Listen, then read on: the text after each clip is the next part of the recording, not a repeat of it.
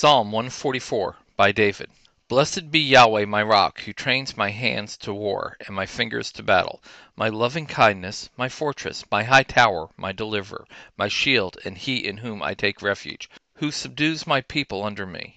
Yahweh, what is man that you care for him, or the son of man that you think of him? Man is like a breath, his days are like a shadow that passes away. Part your heavens, Yahweh, and come down. Touch the mountains, and they will smoke.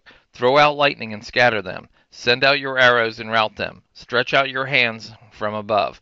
Rescue me and deliver me out of great waters, out of the hands of foreigners, whose mouths speak deceit, whose right hand is the right hand of falsehood.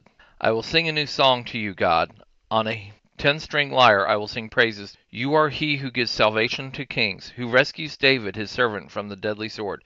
Rescue me and deliver me out of the hands of foreigners, whose mouths speak deceit, whose right hand is a right hand of falsehood. Then our sons will be like well-nurtured plants, our daughters like pillars carved to adorn a palace. Our barns are full, filled with all kinds of provision. Our sheep produce thousands and 10,000s in our field.